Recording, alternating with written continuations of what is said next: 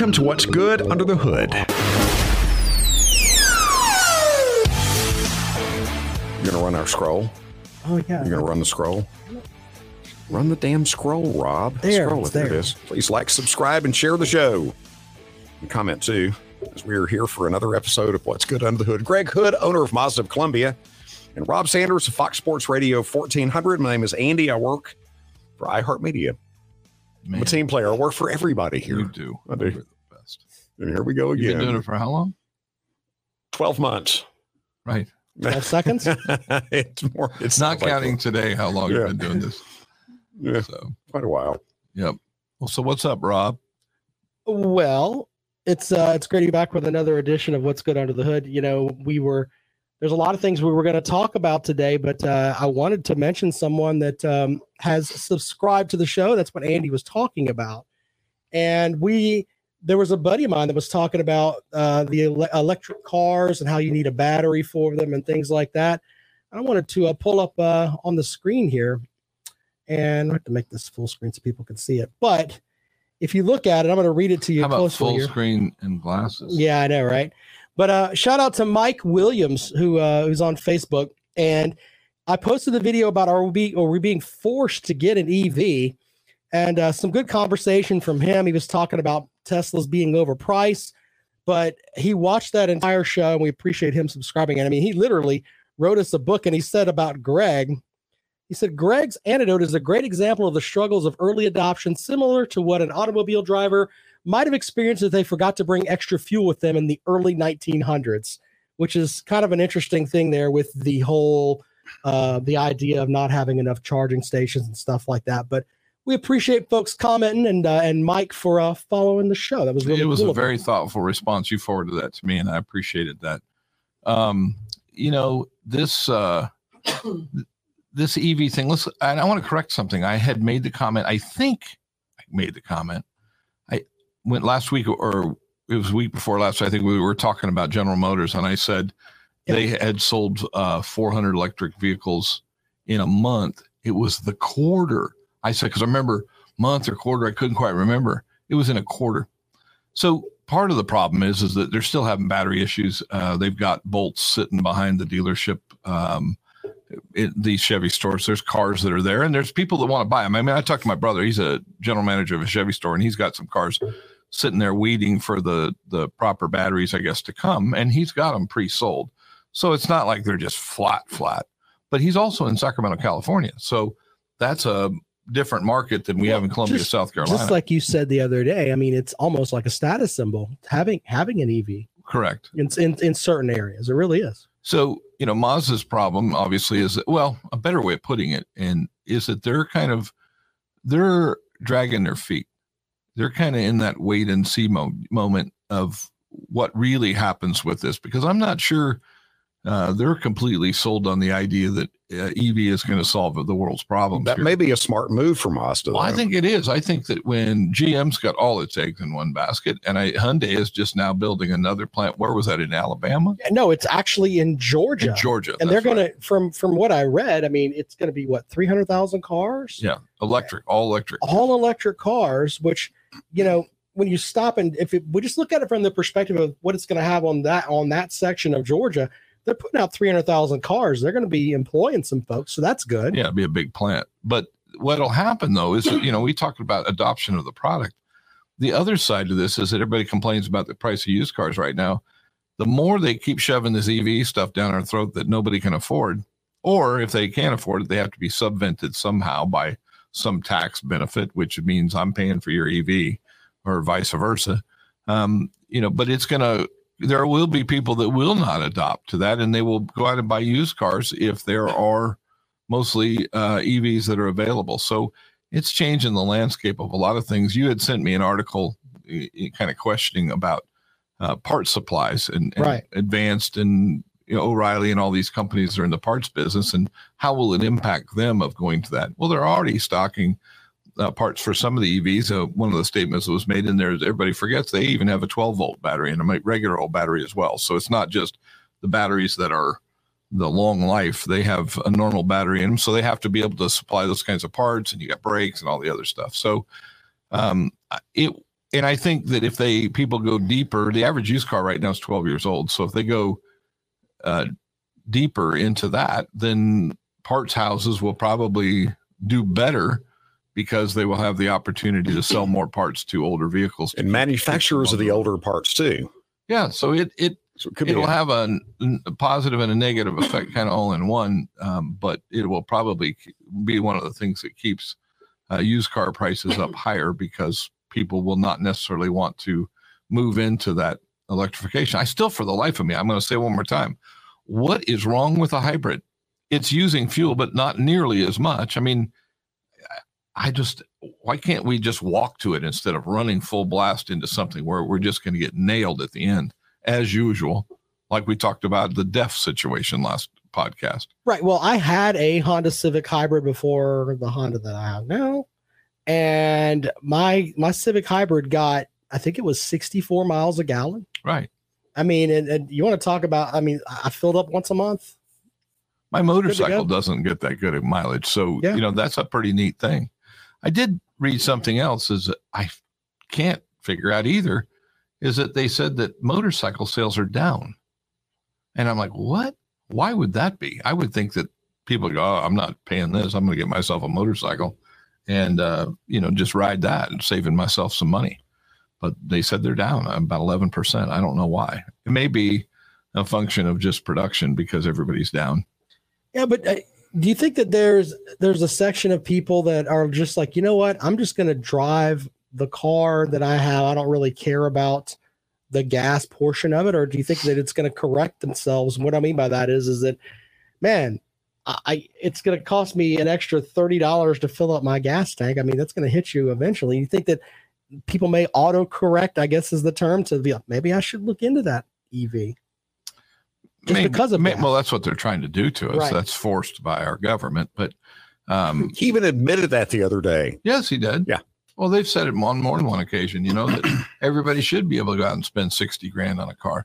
The one thing I haven't seen happen yet, which is a little strange, and I don't know what the economic tipping point for gas is now versus what it was in 2005. Right. Because in 2005 is when that whole thing started before we rolled into the recession when gas prices got to $5 a gallon. A $5 gallon price then is what now? $6.50? I don't know. Right. And we're not there yet. So across the country, it's in the $4 for regular, in the $4 to $5. You get out in California, it's $6.50. So it's a lot more money there, but it's more heavily taxed, and there's a whole bunch of reasons. But what happened in the last go around is when people, and I'm going to say this, sorry if you're listening and I hurt your feelings, but who got stupid and didn't do the math. They were driving a Tahoe and the gas price went to $5. So they went to Toyota and they lost $25,000, $30,000 in depreciation on the car because the dealer couldn't give the thing away either. And then they went and paid $10,000 over market value for a Prius, got into a car they absolutely couldn't stand, trying to save money on fuel. If they had just amortized their gas bill out over $25,000, they would have been better and drove the car they wanted. But at some point it'll happen again. I say a little pressure I had a Prius we took in trade, and the amount of leads that came in on that car in a period of 2 days was just breathtaking because people are thinking about it. So if they're going to go out and replace a car, they're looking at a used fuel efficient car. It's changing, but it's not shifting it like it did back then. People are still buying trucks and they're still buying larger SUVs. They haven't gone cold. But you mentioned people maybe trying to get some of those fuel efficient cars. I mean, the math just doesn't seem to work though when it comes to actually buying an electric vehicle with the cost that comes with it. I mean, if you just like you were talking about, just doing the math on that, it just doesn't make sense right now. I mean, it seems like, like the first version of the iPhone. Remember when you got your first iPhone and it was like, wow, this is the greatest thing ever. There were so many bugs in it. And then they went and they eventually fixed it and they worked all the bugs out. I think that's kind of where we are with the EV thing. It's like, yeah, we've got this first set of them, but they're not perfect. I'll give you another example of something that was done for environmental reasons, and it has to do with the energy production. And it's one of the things that's creating a problem, especially in Texas, is these wind farms that they put in. Huh? They are incredibly expensive. They are harmful to the environment, because if you want to talk about disrupting things, it's the construction of them and the bases and everything they have to put in. And then, yeah, they're out in rural areas, but what if the wind doesn't blow, or what if the wind doesn't blow enough? And enough is the real question. You know, are they seeing the return on they should be? And then now they're finally getting into working on how to recycle those blades. And they're saying the life of a fan is about 20 to 25 years, but it's turning out that's not to be correct. And so they're killing. Did I mention they're killing birds? No, you didn't, but I was thinking about that. They're whacking birds at a pretty good rate too. And I look, I've seen them, and I look and I go, how come a bird can't get out of the way of that? But anyway, and then there's lubricants that are in them. There's all kinds of stuff that's going on with those, and the impacts they have versus what they produce. And so, you know, it looks good. That's the thing. And solar panels. What do you do with solar panels when they're done?